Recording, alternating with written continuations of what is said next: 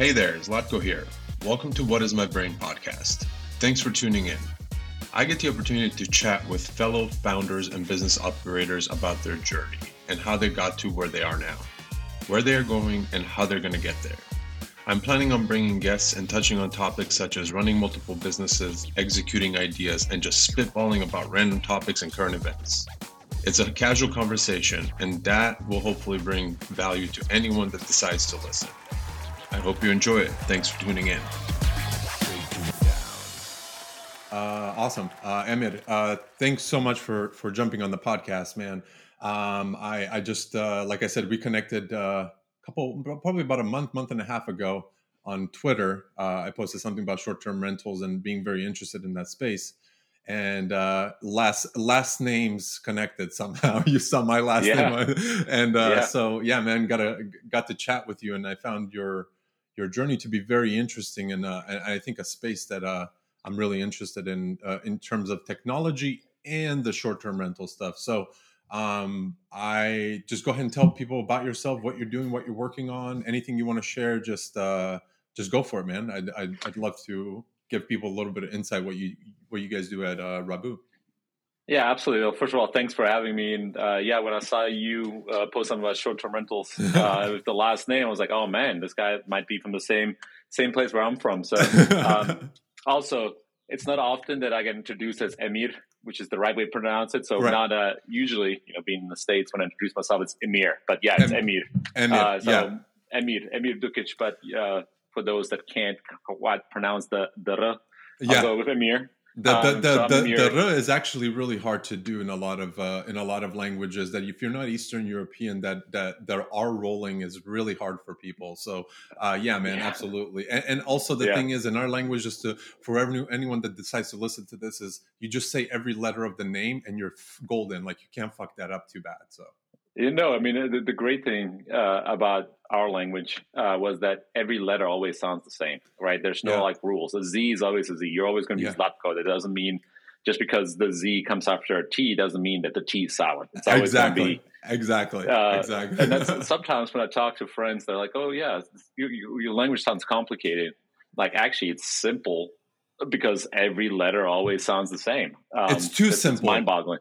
It's too simple. Yeah. It's the other spectrum. But yeah, man, no, awesome, man. Yeah, go ahead. Keep going. Yeah. So my name is Emir Dukic. I'm the CEO of Rabbu. We are a short-term rental investment platform. So we help real estate investors find and operate short-term rentals. We tell them what properties to buy, how much they can make, and then if they need our help, we also help them manage that property. We believe short-term rentals are a new asset class within real estate. And something that COVID has actually accelerated, right? Before COVID, people would stay at an Airbnb just for a couple of days while they're traveling because they didn't want to stay in a hotel. Now, as a result of COVID, the work from anywhere, work remote lifestyle has kind of accelerated the need for homes that are more flexible. No longer are people just renting something for a year. They're renting through short-term rentals, things for a few weeks, a few months at a time, and just spending some time in San Fran, then going to Austin, then going to Miami, just being more nomadic because they can be. So we are helping investors provide that supply and then help tenants and guests stay at our properties. That's awesome. I love it. Now, so let me ask you this. Let me just kind of take a little bit of a step back. How did you, and what part of Rabbu did you build? Did you develop? How did you get to now building a company? I believe you said, if you don't mind sharing, you guys got funded not too long ago, right? Yeah, we've had a couple of rounds of funding. The way the company started, so it's funny that you're actually wearing a Man City shirt. I'm a Man City fan. I told my girlfriend recently, if they win Champions League and if they win Premier League this year, I'm getting a tattoo on my thigh. Yeah, well, she doesn't have to worry about it. It's not going to happen. Neither of those is going to happen. Just letting you know, Liverpool and then Bayern, or Liverpool twice. Just letting you know. Have a whole different conversation on that. Right? Yeah, you can better rest easy. It's not going to happen. I have to talk shit just because I know. We can. But yeah, so my background is just like you. I'm originally from Bosnia. Was born there. My family was forced to flee when a civil war broke out.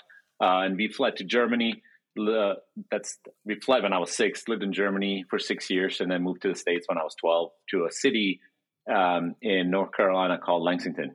And that was, quite a bit of a culture shock. The reason for that is nothing against Lexington, but I'd moved from Germany in a city that was about 300,000 people, good sized city. And then everything I knew about the United States, what I'd seen on TV, right, with Miami, New York, Chicago, just like great metropolis. And then you move to Lexington, North Carolina, where the tallest building was like 4 stories and there's pig statues everywhere. And you're just like, what the fuck just happened to me?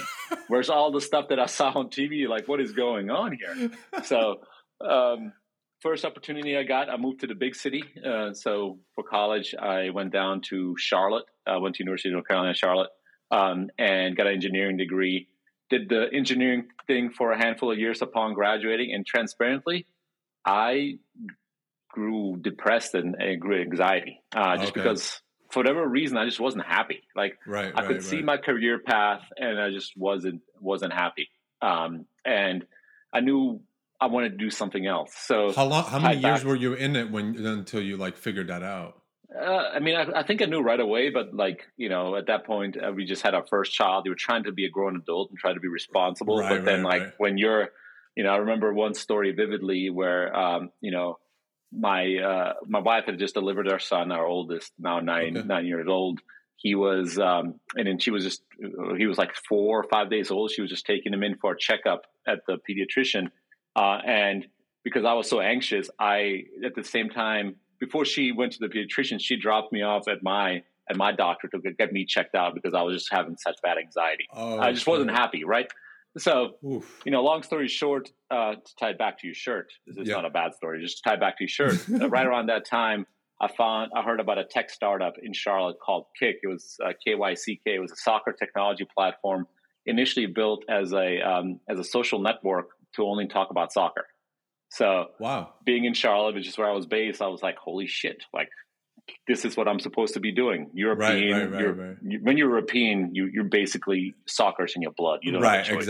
Exactly. So I reached out to the startup, and the CEO of that startup was a serial entrepreneur in Charlotte, and he basically said, "Sure, you can do some work for me for free if you're interested in joining." So while having my engineering job, I started doing some social posts and doing some work for this company for free, and did well enough that they eventually brought me on. So started building a technology background that way. Started off as a business analyst and then, worked my way up to be a product owner. Then was basically head of product in the sense of like product in like helping manage the product, right? And then ended up being the VP of ops of the company when it was acquired by NBC Sports. Oh, wow. So joined NBC, but knew that was like temporary. I was only going to be there for about a year. So right around that same time period, that was it one of those like acquisitions, acquihire things? Acquihires, exactly right. Exactly right. So you guys still had a contractual obligation to like be there for a period of time to like migrate everything over and all that. Okay, exactly right. So my obligation was for a year, and transparently, like when you're doing something like that, you're never like fully bought in. You start thinking about your next step. You've kind of, just natural, right? Yeah. 1 foot in the door, 1 foot out the door. It's like, what do I exactly do now? right. Yeah. And that was especially the case for me because I knew kind of Kick was my step, like was my MBA in entrepreneurism, right? Now it was time to like do something on my own. So while I was at NBC, played around with multiple ideas of what I wanted to do next, and what we ended up doing just by happenstance happened to do during that time was my wife and I bought a house that had a detached garage behind the house and then a room with a bathroom above it. And, initially we thought that was going to be like a mother-in-law suite. As you know, it's very traditional in like Bosnian culture to have your parents live nearby or have a place for them to be. So we were thinking, okay, well, when my parents come visit, because they were at that point in Wilmington, North Carolina, when they come visit, they can stay there. But then they ended up moving to Baltimore, so they weren't nearly as close. So, what do we do? Decided to make it an Airbnb and just hoping for some discretionary income, something to help us pay the child care, right? And what year was this? Man, I'm terrible with numbers. This would have been no worries. 2017 or so. Okay. 2016, 2017. Okay. So not too long ago. No, not too long ago. So we furnished this room above our garage and put it on Airbnb.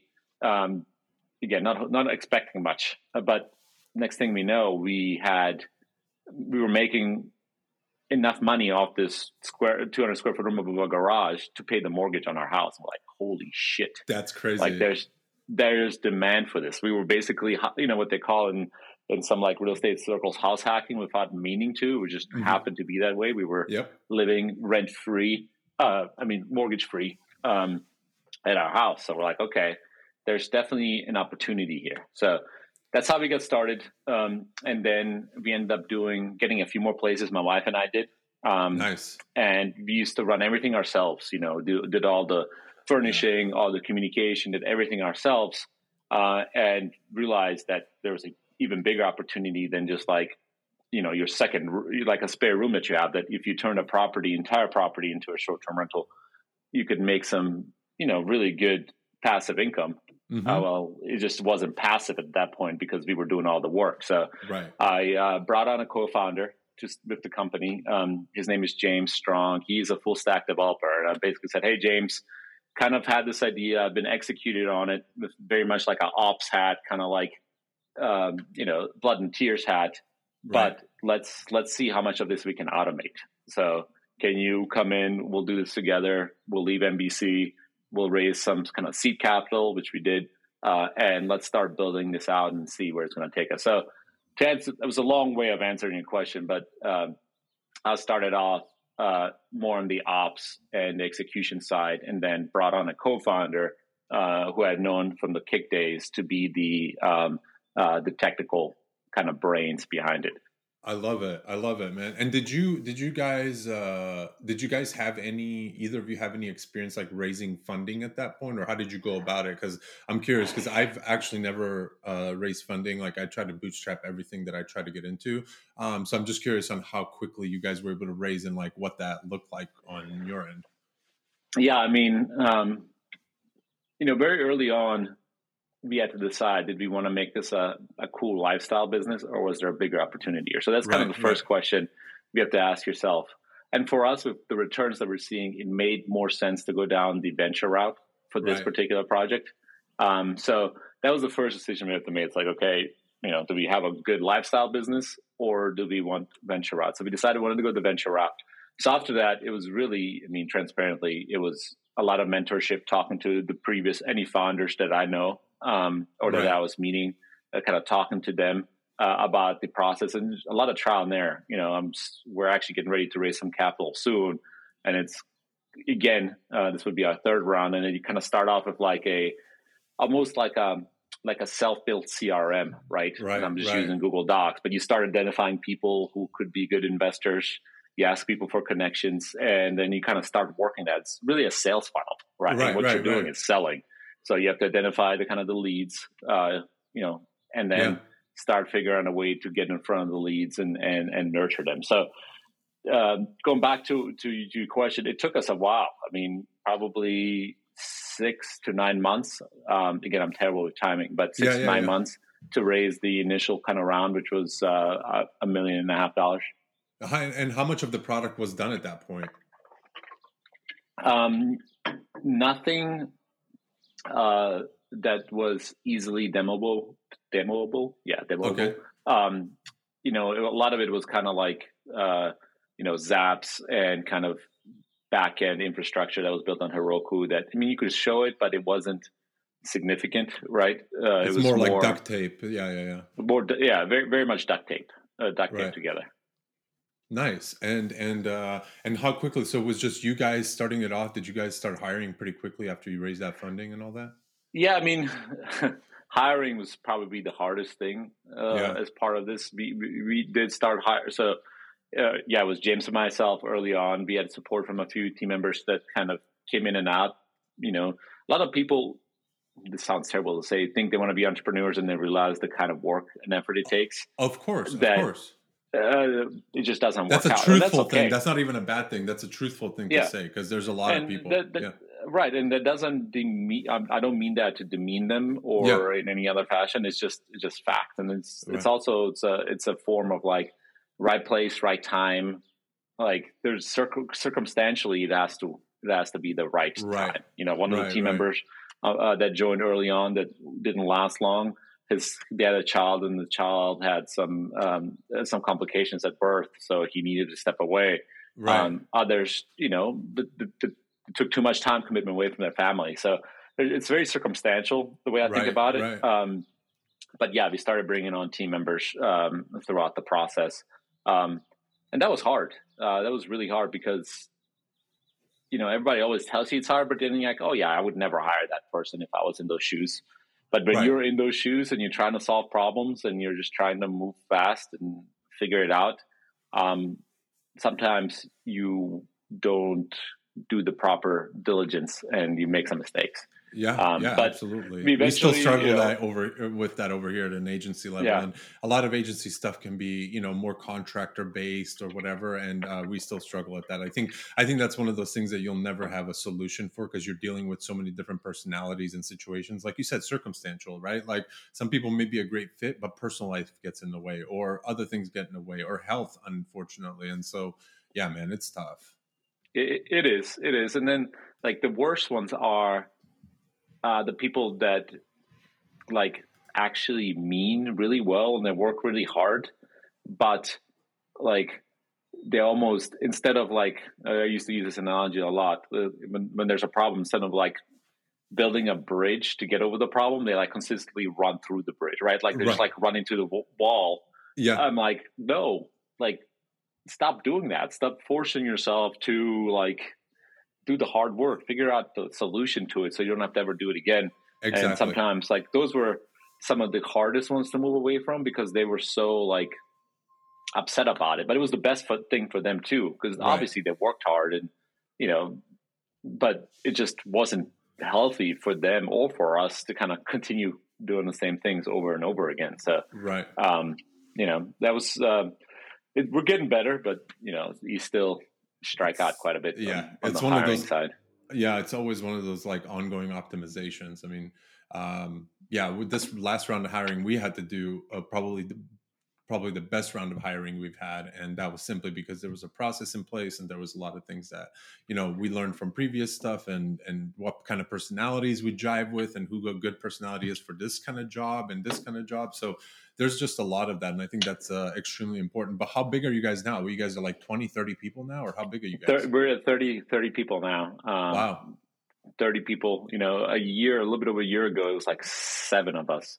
That's amazing. We raised another round of capital in September of last year that is helping us take this next step. And what's been the biggest driver for your guys' growth in terms of like on a software basis? Like, is it just, you know, or you guys have salespeople out there? Like, what is the biggest thing that's kind of getting you? I mean, you guys are about to raise your 3rd round, so you must be doing, you know, pretty good in revenue and all this other stuff as well.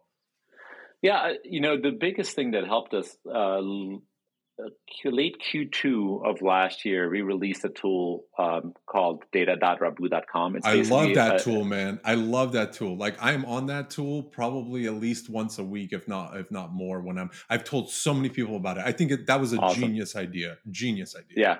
That was one of those breakthrough moments. It's a tool we accidentally released for free. It's something I've been using internally, and James, my co-founder, CTO, he accidentally made it available for free, and somehow somebody found it and started using it. But what it does, for context, is that you enter an address anywhere in the United States and a bedroom count, and it tells you how much that property could make as a Airbnb, as a short-term rental, and then gives you a list of all the comps nearby. So you can say, okay, this is like my property, this isn't. And then so you know how much your property would make. And it tells you through seasonality, like, hey, in March, because this is when most people come to San Francisco, you're going to make more than in January because nobody comes there in January. I'm just making up numbers here. Yeah, absolutely. And so it does that. It's almost like a Zestimate for short-term rentals, right? It just kind of gets you comfortable with what the revenue opportunity is. So we released that tool and made it free.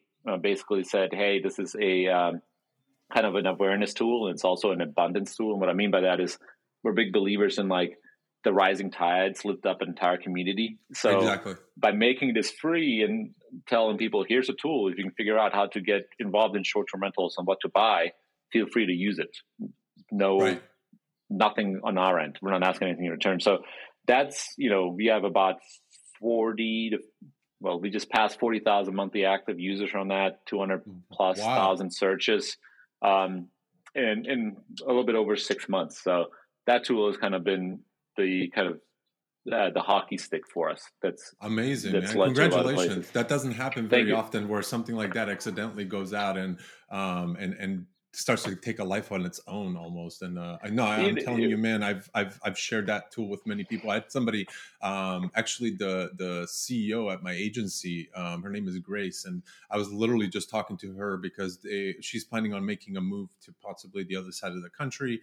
And I was like, kept telling her, I think you should try to do short-term rental in your place and like on the West Coast to see, and she's like, well, I don't think we could do this. And I was just like, you know what, use this. And she's like, oh my God, this is amazing, because she's a numbers person. And I told her about the newsletter, which I text you about. I was like, dude, or emailed you. I said, this newsletter is amazing. You click on the thing, and my girlfriend, who I've been trying to like talk to about short-term rentals and different things, she comes from an accounting and finance perspective. So, spreadsheets to her are absolutely everything. And she's kind of like been very like, maybe I do want to do this. Maybe I don't. How much money can we do? And all this other stuff. And all of a sudden, once that spreadsheet came out, she's like, oh, this is everything. Like, this is all I need. And that Google sheet, the way it's organized and the way you guys give all the, repair and everything. I know there's probably so many layers to this, but tell me a little bit about the data aggregation and how you guys, and without sharing anything you don't want to share, but like, how is that information fed? How you guys decide those numbers? And at what point do you realize, like, at what point do you kind of get maybe even some sort of confirmation that is the actual number versus like what you guys have, kind of put together in that sense? Yeah, great question. So what we do is we collect the data directly from the marketplaces that most people list their properties on. So Airbnb, Vrbo, wherever else the case may be. So we collect that data on a consistent basis. For the United States currently, we've had plenty of requests to like go Canada, Mexico, and Europe, but right now it's kind of very US focused. And so we collect that data and have some algorithms that we've developed through our analysts that say, okay, take out on both ends these extremes, right? These properties are not good data sets. These aren't. And then we also have historical seasonality data.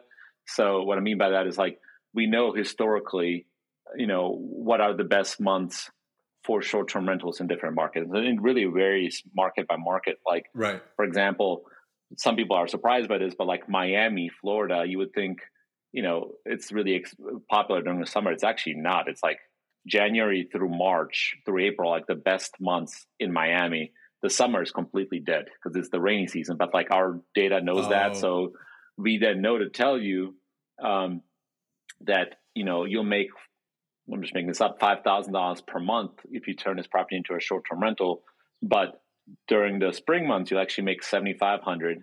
And then in the winter months, you make $2,500, so that you have a proper expectation of where that is going to go. So that's based on both historical data that we have, that we've collected prior, and then continuously connecting, new data on how actual Airbnbs are performing right now, and then kind of screening out through some algorithms, screening out the outliers.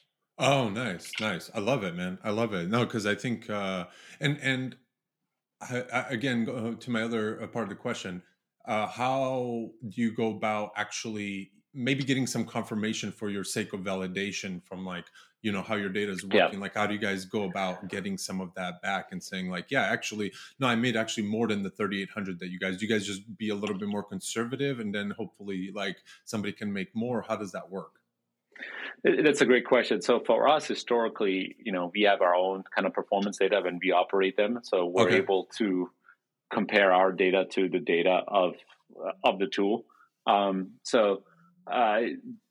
the most part, it's been highly accurate. Now, there's a couple of factors to keep in mind. One, the tool gives you the ability to select your comps. So you can say, these are the right properties for me. So that is pretty important, right?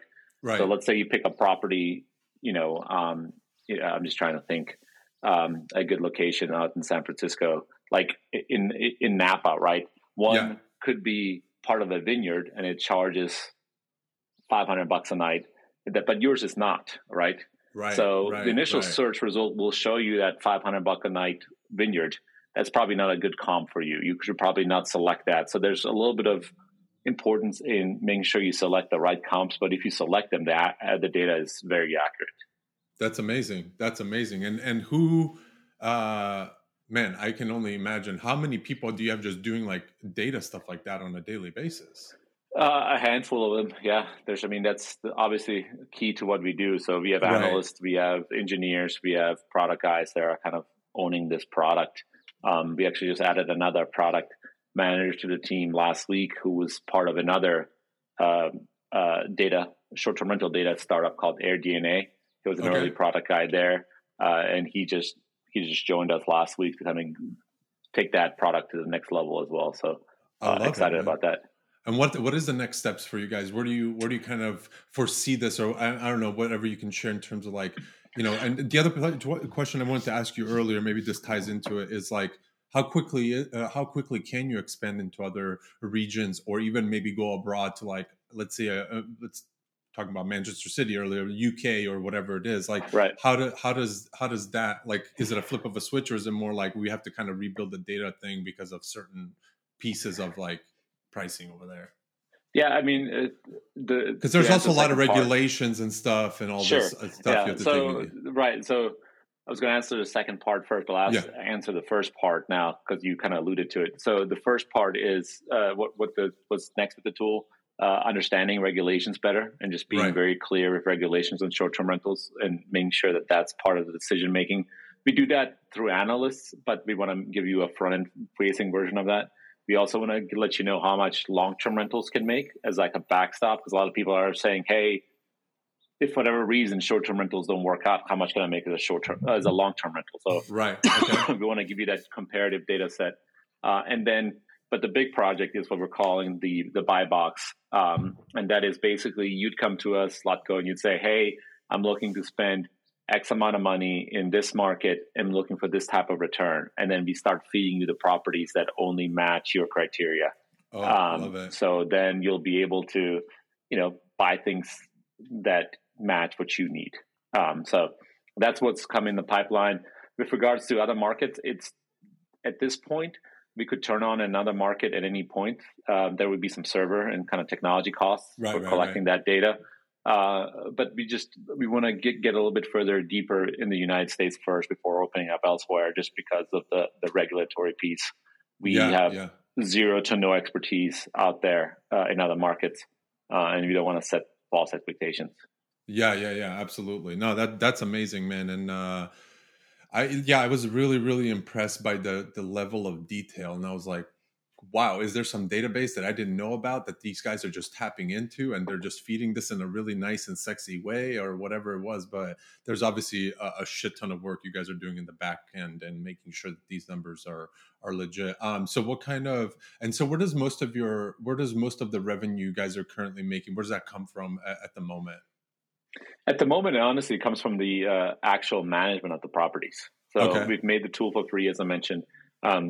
So the managing of the property is how we make majority of our revenue. We've also recently, because we've gotten some exclusivity on portfolios on properties, we've made some money on the actual transaction of the asset. So, we just helped an investor group acquire 43 short-term rentals in Charlotte. We get a piece of that transaction. We have a couple of portfolios we're currently selling for investors where we'll get a piece of that transaction. And that's just kind of a natural evolution of the product.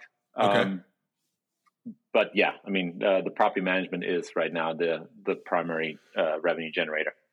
And what are kind of the pieces to that side of the business that what does that require of you guys in order to, now that you're all actually doing exclusive stuff, but what does it require of you guys for somebody to, use your management services versus somebody else? And what's on your end of the stick there?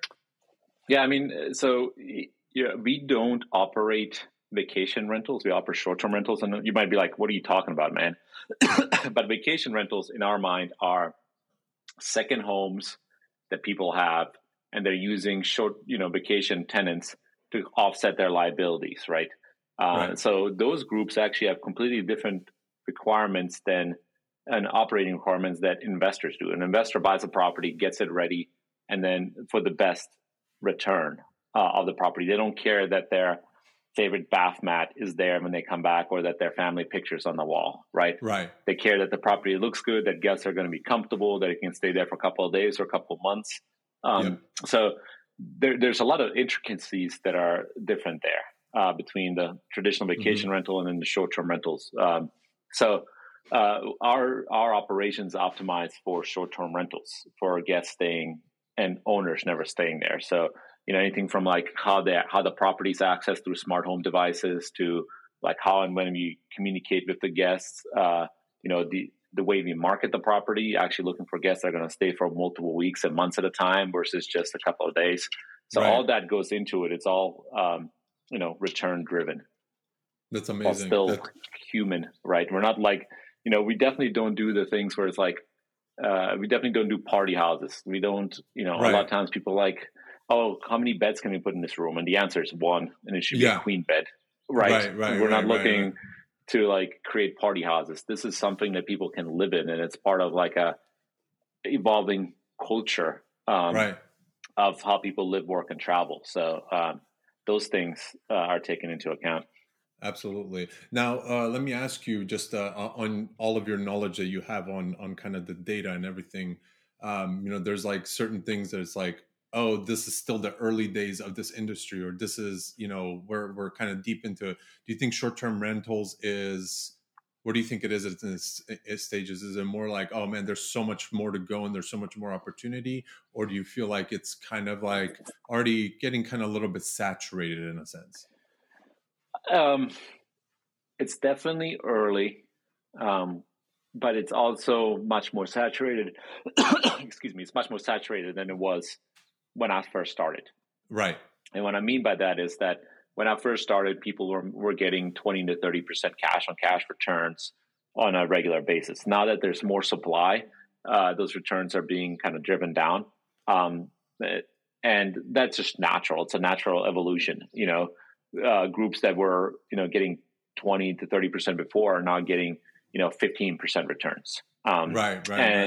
The same thing happened with single family long-term rentals about a dozen years ago, right? Where a group figured out that there's a lot of demand for single family and long-term rentals. So they started buying a lot of them, initially got really good returns, and then the returns shrunk over time, but it still has been the most profitable way to invest revenue, to invest money. So right. I think to answer your question, it's saturated compared to where it was, 3 to 5 years ago, but it's still incredibly early. But the return numbers are going to shrink. But that's okay. It's still a great investment strategy, much more stable than, other things in the market. Yeah. And are you yourself at all like investing still in that side of the like buying and like doing the short-term rental thing, or you just absolutely. Oh, you are. Nice. Absolutely. I mean, I think the upside in this space is significant. We actually we're small investors in a apartment building in Asheville that we're converting into an entire Airbnb. It's going to be 20 Airbnbs in this building, really cool part of town. Wow. That, I believe people are just going to love, because it's better than a hotel because it's larger, still can walk everywhere, and you can stay a couple of days or a couple of months. It's really up to you. I love it, man. I love it. When's that going to be all ready to go? It's in construction phase right now. So we're hoping for a June launch, but, transparently probably closer to August is my guess. Right. Open for June. That's awesome, man. I make sure you send me pictures when that's all done. I was telling my girlfriend after you and I talked last time about, North Carolina and all that stuff. We went and looked at pictures, and we looked at even properties there and all this other stuff. And so I'd love to go out there sometime. So maybe we could just stay at one of your Airbnbs over there. Let's do it. I mean, Asheville is one of the coolest cities you'll ever go to. That's what you told me. What's so great about it? I mean, I think I knew maybe one other person that actually lived there. Yeah. What's so great about it? Have you been to Portland, Oregon? I haven't. My girlfriend has. I haven't. I've been to like Denver, Colorado. Yeah. Okay. Yeah. It's just like it's like a little bit of like a miniature mountain city. Okay. Well, miniature city, but it's in the mountains of North Carolina. An unbelievable brewery scene everywhere. Has some of the best breweries anywhere in the world.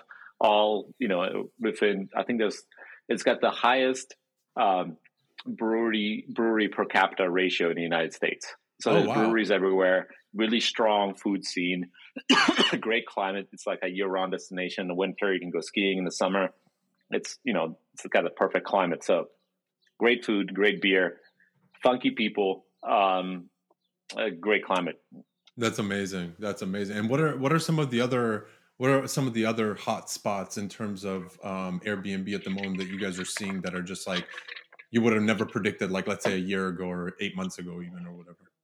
Yeah, I mean it's primarily the Southeast is really popular, right? So the Carolinas are great. Into like the Georgia mountains are actually doing really well. Savannah, Georgia is a great market. And then Florida is it's Florida. Right. Miami is off the charts. The Orlando area, the Panhandle, all doing well. I personally love Texas Hill Country. So that's kind of the area in Texas between Austin and San Antonio. It's got a bunch of great vineyards, breweries, distilleries, great kind of like topography and setting. So and then Arizona too. So it's kind of the best way to describe it. You start in like Phoenix and then kind of go through New Mexico into Texas, down to Florida and up through Georgia into the Carolinas. And then Nashville, of course, it's high on the list, but that's kind of the magic area. Oh, that's amazing. The West Coast is obviously way too expensive. The East Coast is like way too expensive. So yeah, it makes sense. Yeah, that's exactly right. The West Coast is awesome. It's just pricey. Now you'll have some of the best Airbnbs ever out on the West Coast.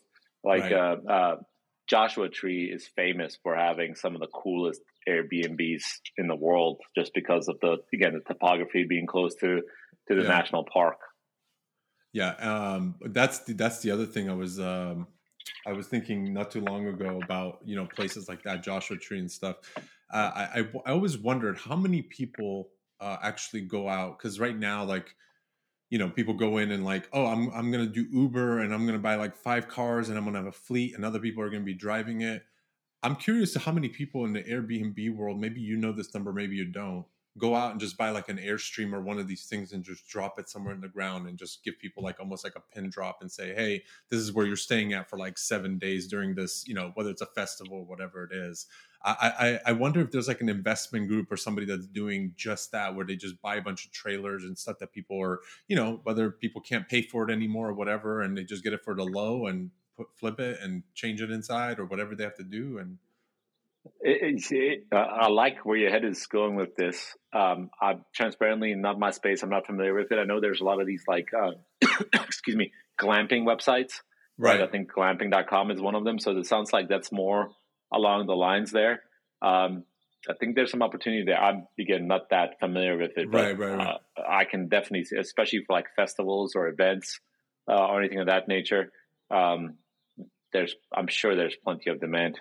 I know. Just driving a bunch of sick Airstreams into like a festival ground and just dropping them off and be like, you're going to pay $500 a night. And people be like, of course I am.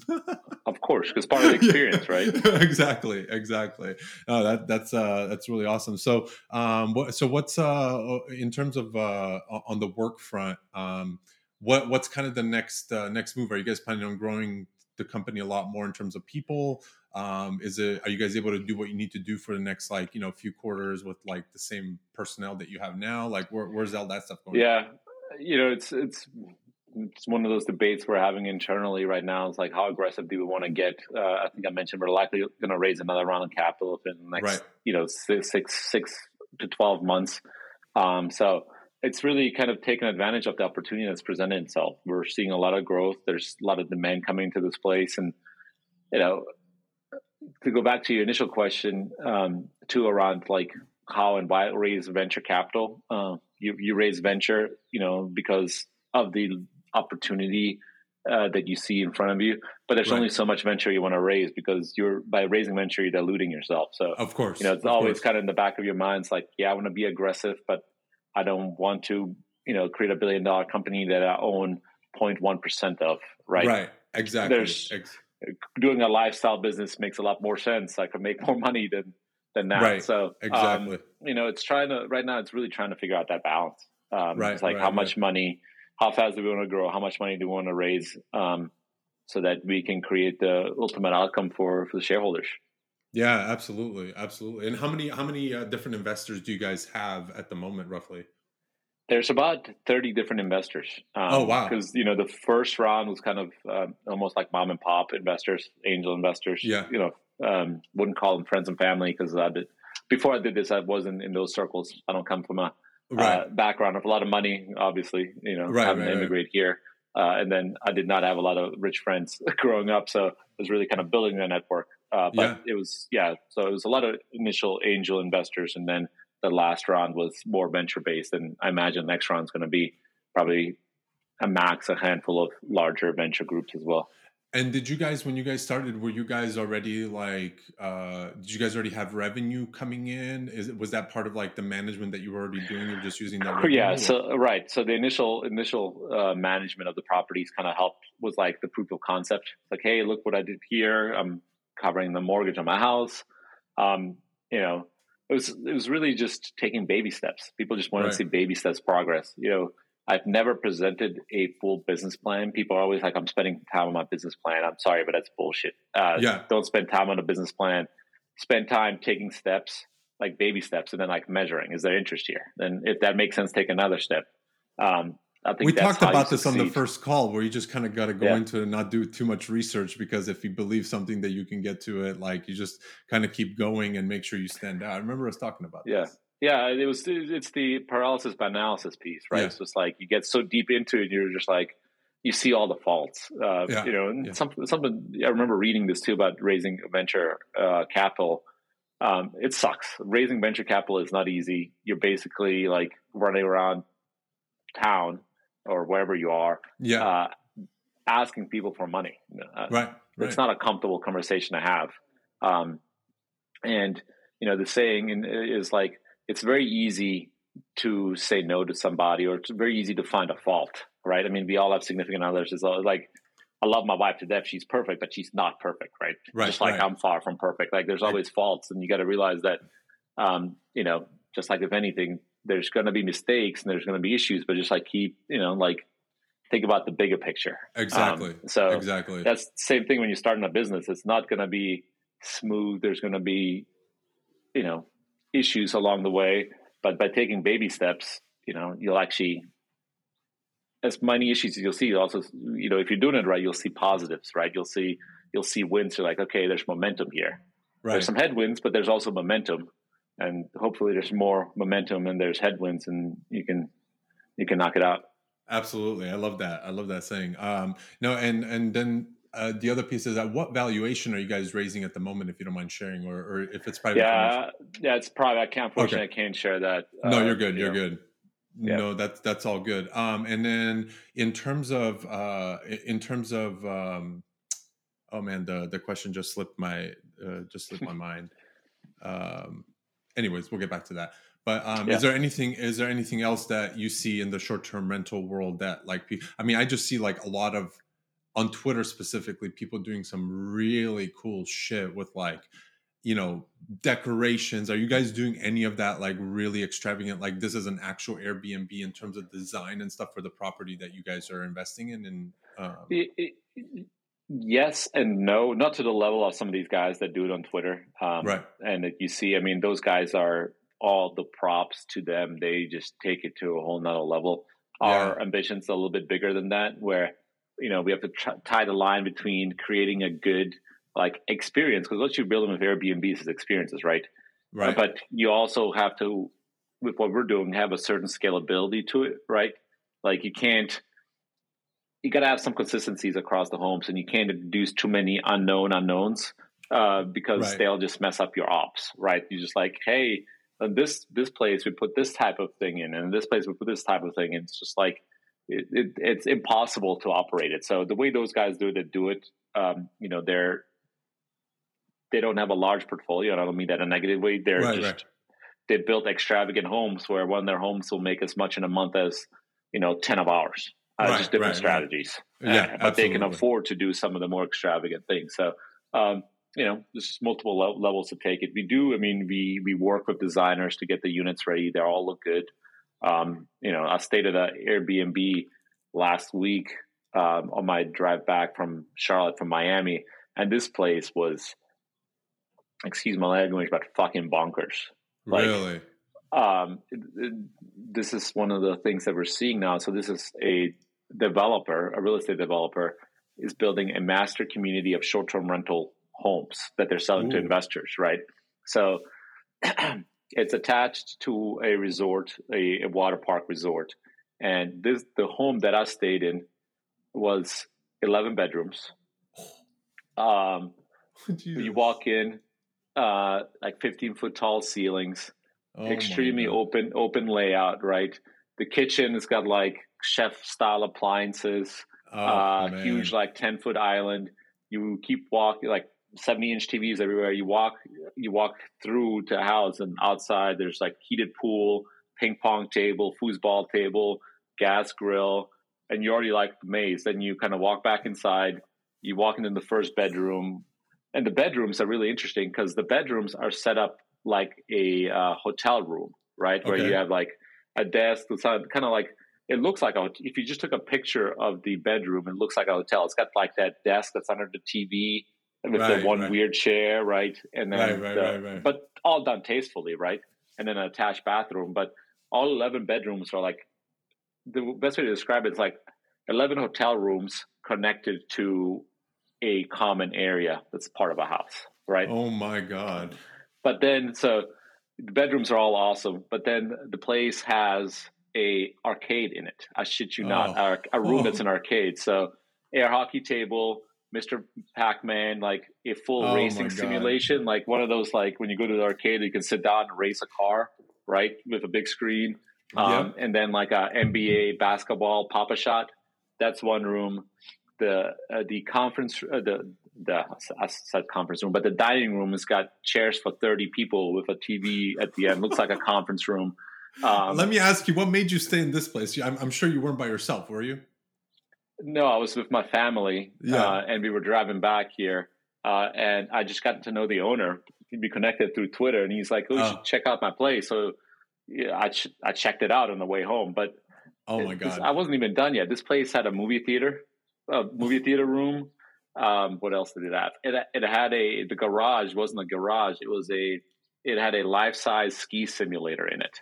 Like you put ski boots on and you're on this like platform and a projection screen in front of you, and you're like doing a slalom down the slopes of I think one of them was a place that had the Olympics not too long ago. It was just like everything was just like next level, very much like a holy shit moment. Props to them. I mean, that's what I mean. Yeah. Like, we don't do properties like that, but they're developing these from scratch with the sole purpose of turning them into these types of short-term rentals, so they can do that kind of stuff. And what does a place like that go for when you say like renting out just one part of it or one room from it? Like, what are they charging for some crazy shit like that? Because all the accommodations are for everyone, obviously. So yeah, so this is actually they were renting this to groups, not to like. It's not like you could rent it and I could rent it. This was all like one family together or one group together. Okay. I think this one was about $700 per night, but worth every penny of it. If you think about, I thought you were going to say like $2,000 a night. This one, I'm just telling you, that's what this one was. Right. I think they were also a little discounted because there's still a lot of construction because they're developing more of these. Okay. The house was just amazing. That's cool. amazing. That's amazing. Well, see, I feel like I haven't experienced enough cool Airbnbs. Usually when we go, we stay like somewhere in a city or an apartment. And yeah, it's cool in its own way, but like stuff like that is really interesting because I'll see stuff on Airbnb, even like some of their experiences, staying in like I said, like a sick Airstream, or staying, somebody Mm. not too long ago put something in Mexico where they had this like house on this like cliff that you can overlook. I don't know how it was just insane what people were doing. So I was just amazed, and I was like, I need to just have Yeah. more like Airbnb experiences. To me, people ask me, it's like hotels or Airbnbs. If I'm traveling by myself for a couple of nights, hotels are probably the better option. It's going to be there cheaper. Right. People talk about Airbnb being expensive after all the fees. It's Right. true. I mean, there's no Yeah. denying it.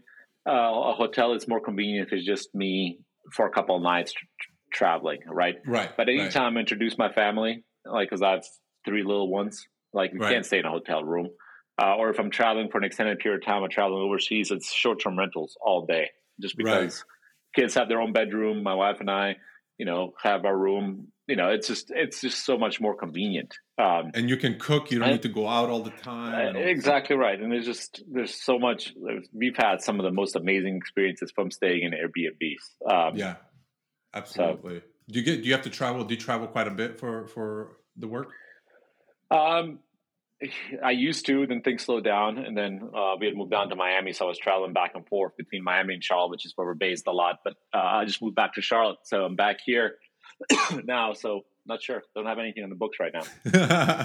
That's awesome. That's awesome. And are you guys in terms of Rabbu and kind of like the big picture stuff? Are you guys in the market for some sort of like acquisition down like 5 to 7 years from now, or even less? Or is it more like the long tail, like let's ride this thing out, until that day comes? Like I guess my question is, did you have a strategy when you kind of started realizing that this could be scalable and this could be something, because I honestly, even just that data tool that you have, that itself is a, like I said, a little gold mine that kind of put itself out there. Yeah, transparently speaking, the goal was always to raise venture capital and build enough business that somebody would acquire. What that timeline looks like, I'm thinking probably next 2 to 5 years, but who knows? I wouldn't be surprised if it lasts longer. It's kind of, again, I mentioned earlier that I'm not like I don't have like a business plan. It's not like I'm going to do X, Y, and Z and then sell at this point. We'll just see how it goes. Right. We'll see how it goes. Do you guys have too many things I can't control? Yeah, exactly. And now, is there anybody doing anything remotely close to what you guys are doing at the moment? Because I haven't run into anybody really, to be honest with you. I heard about your company from you, so like I hadn't even gone down any rabbit holes to like even try to find that kind of tool. But when I found it, it was one of those like I didn't know how much I needed this. Right. There's a couple of other interesting data companies that one of them is AirDNA. I think it's airdna.co. They focus more on like giving you market analysis, where we are more focused on like specific property analysis. So they do a good job of that. And actually just got acquired a few weeks ago. Oh, really? By who? A private equity firm, Alpine, I think. Okay. So that's one. On the kind of like investment management side, nobody really does it the same way we do. There's a lot of like groups that do property management. Right, but that's a little big different. Ones like that's different. We're kind of like a holistic, hey, invest the money, and now that you've invested it, let us help you actually generate the returns. Nobody really does that at scale like we do. Nice. And are you guys building any other like bigger technology pieces internally as well? We'll see. We have some ideas, but need some more resource help first before we can go too deep down that route. Yeah, absolutely. No, I think it's an amazing space, and my experience with it was I lived down in LA, came up here to visit my now girlfriend, and it was one of those things I just never run back, and I was like, I could rent this on Airbnb. I didn't own the apartment, so I was basically like subleasing it through Airbnb. Yep. This was early days. This was like 2014, 15, I would say, somewhere around that time, maybe 16. And it was one of the things like, it was just it was like a $980 apartment, and I was making like $3,000 on it per per month. It was insane. It was like in LA and all this other stuff. And I was like, man, this is crazy. So then my parents were just like, hey, we should buy property and do that up here. And I was like, yeah, sure, whatever. And just never really got around to it. And then now they're trying to do it. They actually bought an apartment in Croatia. And I'm going to help them get that set up a little bit more. They're going over there in June to get it all kind of prepared and all this, and then take some pictures and probably try to, Where in Croatia? It's have you heard of Crikvenica? I've not. Is that along the coast somewhere, or? Yeah, it's kind of along the coast, I believe. I'm not exactly sure, like, to pinpoint it, to be honest with you, but yeah, I know it's like there's like basically the place is known for a very long time. It's known for like healing people who have really bad lung issues. There's something in the air over there where like the airflow, just specifically in that part of Croatia, they literally will take like buses of people who have like lung issues, and they'll keep them there for like a few days. And like, it helps, like, I don't know what it is. There's something in the air over there that's like with the water being so close and all this, it just, it's made for that. I don't know what the fuck it is, like human made like lung curation center. It's cool. Crazy. That's awesome. Yeah. So but yeah, it's pretty awesome. So I'm gonna help them kind of get that off the ground and make sure that they're getting somewhere with it, because I feel like that is the next kind of like level of things, is just to like have a few of these things where you can even use it to go yourself, and then when you're off time kind of have it doing what it does. Yeah, I mean, the interesting thing is we've had a couple of investors say, yeah, and the few times it's empty, I'll stay there. Then nobody ever stays there because the money is just so good. And they're like, okay, well, screw it. Right. Exactly. It's not worth it. I'd rather go stay with a friend. Right. It's crazy, dude. So no, that's awesome. Is there anything else that you want to chat about? Anything on your mind? Anything that I appreciate you diving into all of those things about Rabbu and where you're at, and it's amazing to see, man. I think it's like I said, I think you guys are doing some great things, and so yeah, man, keep that up, dude. Appreciate it. No, I'm good. This was good. I'm glad we were able to connect, and I love what you're doing too. So thanks for having me. Yeah, absolutely. Thanks for wanting to be on. Like I said, I'm very interested in the space. I'm so glad that, I learned a bunch of shit today too about how things work. And I was always, like I said, interested in hearing about how you guys do the data pieces and everything. And that gives me a little bit, a better picture of that, and makes it much more useful and all that. So I appreciate that. But hopefully people will kind of, it'll get them going. It'll get them to think about, doing some short-term rental stuff. And yeah, absolutely. I mean, again, baby steps. Easiest baby step is go to data.rabbu.com, type in an address, see how much you can make. Exactly. And let me ask you, what are some that was a good thing you just mentioned about baby steps, and I kind of forgot to ask this, but what are some smaller things that if somebody doesn't have the upfront capital, what are some opportunities you're seeing that people can, like, I don't know, co-invest into something? Or is there any like platforms out there where people go in and like, I know there's a company called Arrived Homes, and they basically, you've heard about them, right? They basically kind of like co-invest with their users, and you could put in $50, you could put in $1,000, you could put in whatever, and you get some sort of like reoccurring revenue from that. Yeah, there's Arrived. I know one of their executives, Alejandro, met with him a couple of times. Good group. They do long-term rentals. There's a new company called Here.co, I think.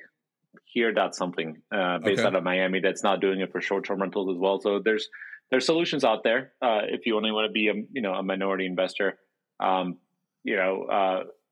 There's always the opportunity to, what I tell people is like, see how you like it. Rent out your own house for a weekend when you leave, or your apartment. Just try it out. There's websites that we've used. There's a website, and I'm trying to remember what it's called. It might be houseSwap.com, that we've done before, where we've reached out to people and said, hey, for example, and say, hey, Zlatko, you want to come down to Charlotte for a few months or weeks or whatever, and I'll come down to, I think you're in Sacramento. San Jose, Sacramento. Sorry, Sacramento, Sacramento, and I'll come to Sacramento for that time period, and we'll switch homes, right? So there's opportunities to just, especially these days in the sharing economy, there's opportunities to start doing things with what you currently have. And see how you like it and learn from it before, taking the kind of the big step forward. into actually acquiring something specific for it. Yeah. And in terms of like people that, let's say your people are homeowners, let's say I can use me for example, what and I don't want to make any kind of like investment strategy or any kind of like, financial advice or anything like that. But from perspective of like somebody owns a home, has some equity in their house, wants to go into a short-term rental, like, are there any like recommendations like, hey, look into these markets, or is there like, places where regulations are just so terrible that you don't want to invest there just because you can't do the short-term rental stuff? Like, is there any kind of like baby steps people could take there that are already, kind of halfway in the game of just actually owning a house and having some equity in it? Yeah, I mean, with regards to cities, I would stay away from major cities like New York, San Francisco, right. Kind of like metropolitan cities where the hotel units are so strong that they've, put out past regulations against short-term rentals. The easiest thing to do is honestly play around with Zillow and data.rabbu.com. Look at properties there, type them into the calculator, see what they're making. Subscribe to our emails that we send out. Love that email, by the way. Actually so when we send out those emails, we have a Google sheet that we include that gives you kind of all the numbers, all the calculations. There's a convenient copy button at the top that you can press, and then you can have your own version of it. So you can start plugging in your own properties with your own assumptions, take away any fees, change fees around. So there's opportunities to play around. And what we've seen is the more people play around with it, the more they realize the end game, and they start making kind of life-altering decisions. I'm like, oh man, this is projecting really well. Maybe I should save up money here or there, or maybe I should do and I'm not a recommender of this. Yeah, right. Maybe I should take a home equity line of credit because I have it and invest into an asset. There's multiple ways that can be done. But again, the baby steps are honestly just doing an analysis and looking around and like finding something that you fall in love with. That's amazing. Cool, man. I think we can leave it there. And again, man, I think you want to drop you have your Twitter. Are you heavy on Twitter, or are you just kind of on there to like scour? Or are you getting better at it? I'm trying to get better at it. It's not natural for me to be on there, but I know this is powerful. So yeah, I'm at Emir Dukic, EmirDukic on Twitter. Cool. Awesome, man. Well, like I said, I highly recommend the Rabbu tool. This is like just literally self-promotion because I use it. I'm not fucking telling people to, you know what I mean? So just drop an address, you'll see. And the email, I'm telling you, it's one of my, I love, just like I said, that data sheet is everything that got me to convince a lot more people to think about short-term rentals. Let me just tell you that much. So love it. That should be one of your taglines. You want to convince somebody, open up the Google sheet right there. Absolutely. I mean, it's the team that put it together just made it really easy to consume, very organized. And then once you make a copy of it, you can make your own assumptions, right? So I highly recommend using that. It's free. Yeah, exactly. It's 100% free. Cool, brother. Well, I appreciate you. Thank you so much. And I'll let you know when all this is out and ready to go, and we can go from there. But man, I'll drop you an email. And thanks again for being on the episode. I really appreciate it, Emir. Of course. Thanks for having me, Zlatko. All right. Cheers, man. Cheers. Well, you made it to the end of the episode. Thank you so much for tuning into What is My Brain podcast. I hope you enjoyed it, and I hope you got some value out of it. Make sure you hit the subscribe button or the follow button to get notified when new episodes are live. I'm out. Thank you.